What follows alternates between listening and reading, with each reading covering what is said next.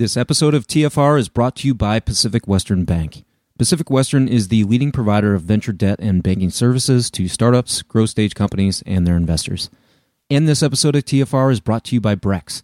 Designed specifically for venture-backed startups, Brex is the perfect corporate card for fast-growing companies. Head to Brex.com and sign up with the promo TFR to get waived card fees for life. Welcome to the podcast about investing in startups, where existing investors can learn how to get the best deal possible. And those that have never before invested in startups can learn the keys to success from the venture experts. Your host is Nick Moran, and this is The Full Ratchet. Welcome back to TFR for a special installment of Investor Stories. In this segment, the investors tell a story about some of the most odd and unusual situations they've ever encountered as investors. This is the segment called The Strange and Unusual.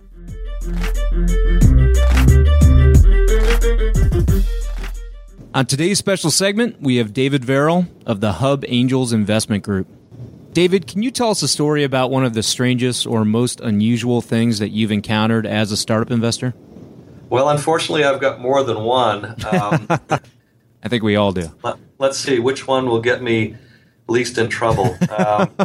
We invested in a company that had a very interesting technology that would allow small printers to compete with their larger competitors. It was basically retrofitting inkjet printers with a very interesting solution, so that smaller printers could do multicolored printing and things of that nature. And we liked the company. We invested in it. They had an existing product that worked, and they were developing Gen 2. So the money that we were putting into the company, along with others, was going towards Gen 2. And they just really couldn't get the technology to work. They needed to put in a lot more money, and we went, we talked with the CEO about raising more capital.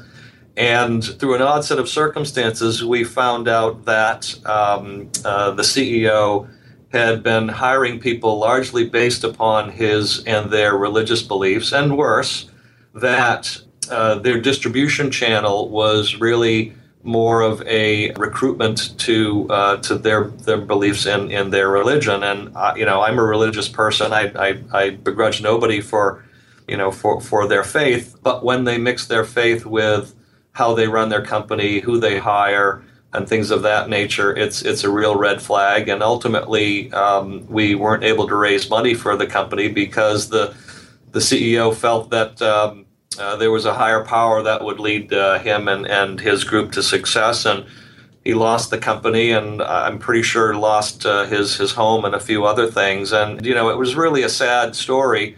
But I have to tell you, when we're in due diligence on a company, we're not hiring them for a job, so we can ask them anything.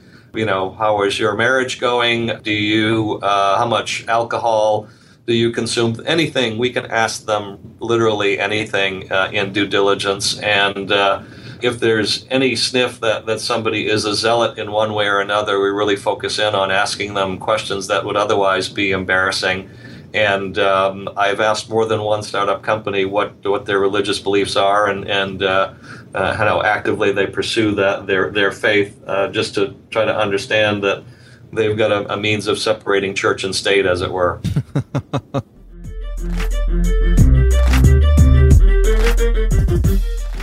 On today's special segment, we have Galen Mason of Service Provider Capital. Galen, can you tell us a story about one of the strangest or most unusual things you've encountered as a startup investor? One of the things I see a lot here in the Midwest is, and it's a little unfortunate, but I've always felt it was sort of the peak of strange, which is this idea that here we are building this ecosystem, and we need all hands on deck. We need smart folks, interested folks, and you get real excited to see, some angel investor term sheets or discussions with some companies that you were working with that had a really interesting idea, just great people. And it turns out that some of the investment terms are just awful, right? And I would see a lot of people poo-poo those investors or just get frustrated with them. But I think a lot of times if you look closely, you'll find it maybe their first investment, or they're just coming out, or they're a different generation that made their money in a different market, and they're just driving a hard bargain. But I think oftentimes what's missed, what I find is strange, is that these folks go out and they have the ability to invest. They have probably some great industry knowledge, and they just inadvertently created the perfect filter for failure. So they put such terrible term sheet out, and they're really just trying to strike a good deal, that the folks that take it are either not smart or so desperate that they'll take it. And you realize that investing is an art between a good balance. You want the founders motivated, but you need to earn a return. And so if you go too far one way or the other, it doesn't work, right? And that's why I think a lot of this is more art than science, certainly some science in areas, but you want to be long-term greedy is a better way to think about it. And I think the sad part of it, the strange part of it in some of these cases, it's certainly getting better in the Midwest, is that those investors now, because of that filter, crash and burn, and then at their cocktail party or wherever they are, they're saying, this is not a good space. You don't want to do this, right? And that has sort of scaling negative effects throughout the market. So wherever can we try and sort of address that and fix that in meaningful, thoughtful ways, not just sort of saying, get your dirty term sheet out of here. So as service provider, if you guys get a deal that fits all the criteria, but there's a hokey term sheet, what do you do? Well, and I should clarify. So that's in my role in the Midwest market, right? At Catapult and at Foley. Service provider, given that model where we follow a lead investor, and it needs to be an institutional investor managing other people's money.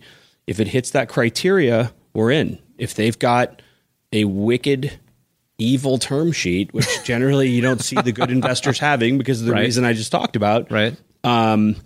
We're doing it. We fit that model. I mean, I mentioned to you earlier, if you're selling, if you're putting dog shit on the moon, we're in. If you fit our criteria for SBC, we're, really try to pursue an index.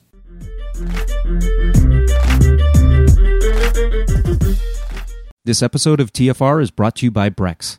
Your startup is going to change the world, and the right corporate card will get you there even faster.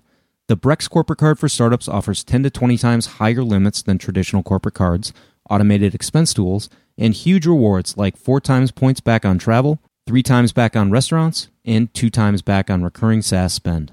And all with no personal guarantee. Sign up at Brex.com and get waived card fees for life with the code TFR. And this episode of TFR is brought to you by Assure. For over 3 years, Newstack has been raising capital on a deal-by-deal basis, allowing individual investors to select each startup investment. Assure is the company behind the scenes that powers this process. When we have 10, 20, or 30 angels investing in a startup, we can't put all those folks directly on the startup's cap table. So those investors are rolled into a special purpose vehicle that occupies just one line item on the cap table. And Assure handles all ongoing fees, finances, and K1s for us. We pay a one-time upfront fee and avoid all the required yearly admin filings and bills. If you run an angel group, or you would like your LPs to invest in deal-by-deal sidecars, go to assure.co/TFR for 20% off your first SPV. And this episode of TFR is brought to you by Pacific Western Bank. Pacific Western specializes in providing financial services to startups, growth stage companies, and their investors, helping to navigate financial obstacles by providing access to funds and expertise. Pacific Western's customized products and team of venture banking specialists provides a banking experience designed specifically with startups and VCs in mind. If you run a tech company, or if you invest in tech companies, it's strongly advisable that you build a relationship with the folks at Pacific Western. Go to pacwest.com to learn more. On today's special segment, we have Jason Calacanis of This Week in Startups. Jason, can you tell us a story about one of the strangest or most unusual things you've encountered as an investor? That's a good one. Wow. Strangest or most unusual? I get some pretty strange pitches, and when you tell people you write checks, you do get the crazies who come out. And I don't mean like the crazies like Steve Jobs, like the dreamers and the crazy ones. I mean like the literal certifiable ones. So, yeah, I've had people write long handwritten letters about their ideas that were stolen by Google and their patents. And nonsensical, crazy stuff. Weird. And it's very weird, but generally harmless. And, I appreciate the entrepreneurial spirit. But generally, there's a class of people you can very quickly sort through, which is people who talk about doing stuff as opposed to doing stuff. In today's age, it's so easy to build a website. It's so easy to build an app. It's so easy to build even a piece of hardware. All of these things cost either hundreds or low thousands of dollars to do now. You can build an app with one person in a couple of months. You can build a website in a couple of days, couple of weeks. You can build a piece of hardware in a couple of months. That's a prototype 3D printed for a couple $1,000s. If you can't actually do that, then you're just an idea person, and everybody who has a pulse is an idea person. That does not get you anywhere. So if you have people who write very long emails about their life story, you can pretty much understand that person is probably not going to be successful because they're not even smart enough to understand that you should approach an angel when you have a prototype, not an idea. It shows a complete and utter lack of understanding of what angel investors and early stage investors are going through. We have to sort through, tens of thousands of people a year in some cases who want to get our money and to have us back them, and we're probably placing 10 or 20 bets a year. If that's the case, you have to understand when to approach them, and to approach them and write a 2,000-word email or a 1,000-word email with no product in it and just a bunch of random ideas and your history, it just shows that you're clueless. And so I always encourage people to very specifically approach the right person at the right time with the right message, understanding who they are. So if you haven't done a Google search for an investor and you're sending a cut and paste email, you are so clueless. You have to, if you were going to try to get you to invest, Nick, you would want to talk to 2 or 3 of your founders, listen to every podcast, write notes, and then write an email. So you should spend probably 5 hours researching an investor before contacting them. And you should contact them when they have publicly stated or their portfolio shows they're interested. Some people want to see 10 customers. Some people want to see an MVP. Some people want to read a business plan. But it's your job as the founder to understand that. And I'm constantly flabbergasted that people will send a mail merge to 100 investors. That is so stupid. Oh, and they get the names wrong, and it's a wall of text. Founders asking to do the deal over email before even meeting. It's crazy. And this idea that you're promising people that you're going to make them all this money. That's not what angel investors are looking for. We're not looking for a promise you're going to make money. We're looking for proof points.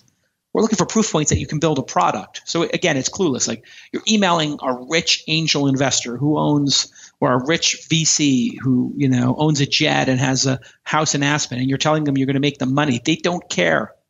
What they care about is investing in a company that's going to be massively successful. So then, and that has a great mission. So you want to focus on that mission and focus on that great product and that great performance. Put yourself in the bucket of performers. There's a lot of talkers. It's tourist season right now, and you probably see it. Got a lot of tourists in this. It's just like the summer in New York or Christmas time in New York. Like at Christmas time in New York, you're a New Yorker, you're trying to get home to your kids, and there's 100,000 people trying to see a medium-sized Christmas tree in Rockefeller Center. God bless them. But I mean, it's just a dead tree or a dying tree that's, 5 stories high. You can see redwoods all day long in California. You don't need to see this dying tree with some lights on it in Rockefeller Center. Just look at the goddamn postcard. You don't have to fight traffic for 3 hours to get there. It's meaningless. And the roller skating rink can fit 8 people. So you're waiting for 3 hours to get on a roller skating rink for 15 minutes. There's nothing unique or special about it. Do not come to Manhattan. That's what's happening here in Silicon Valley. Everybody's flooding in with cockamamie ideas and no performance.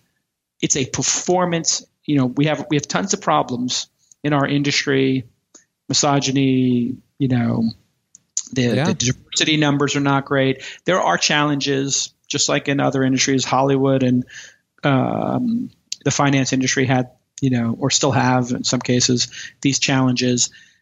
The one beautiful thing about our industry that the industry doesn't get enough credit for is that when somebody does have undeniable metrics, they will get funded, right? So there is a hack to all of this.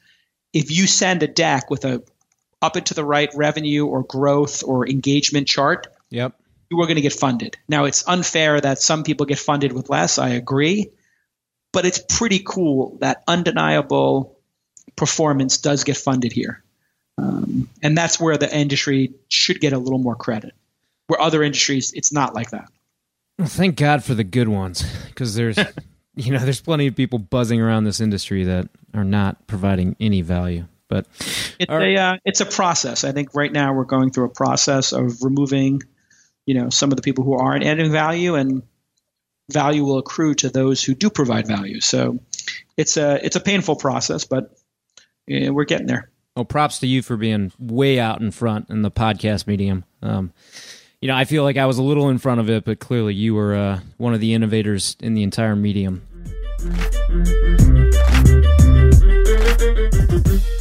That will conclude this installment of Investor Stories. If you're enjoying the program and would like to see it continue, take a moment and leave a 5-star review in iTunes.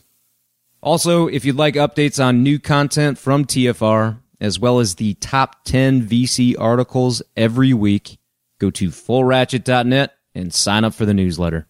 Okay, that will wrap things up for today. Until next time, over-prepare, choose carefully, and invest confidently. Thanks for joining me.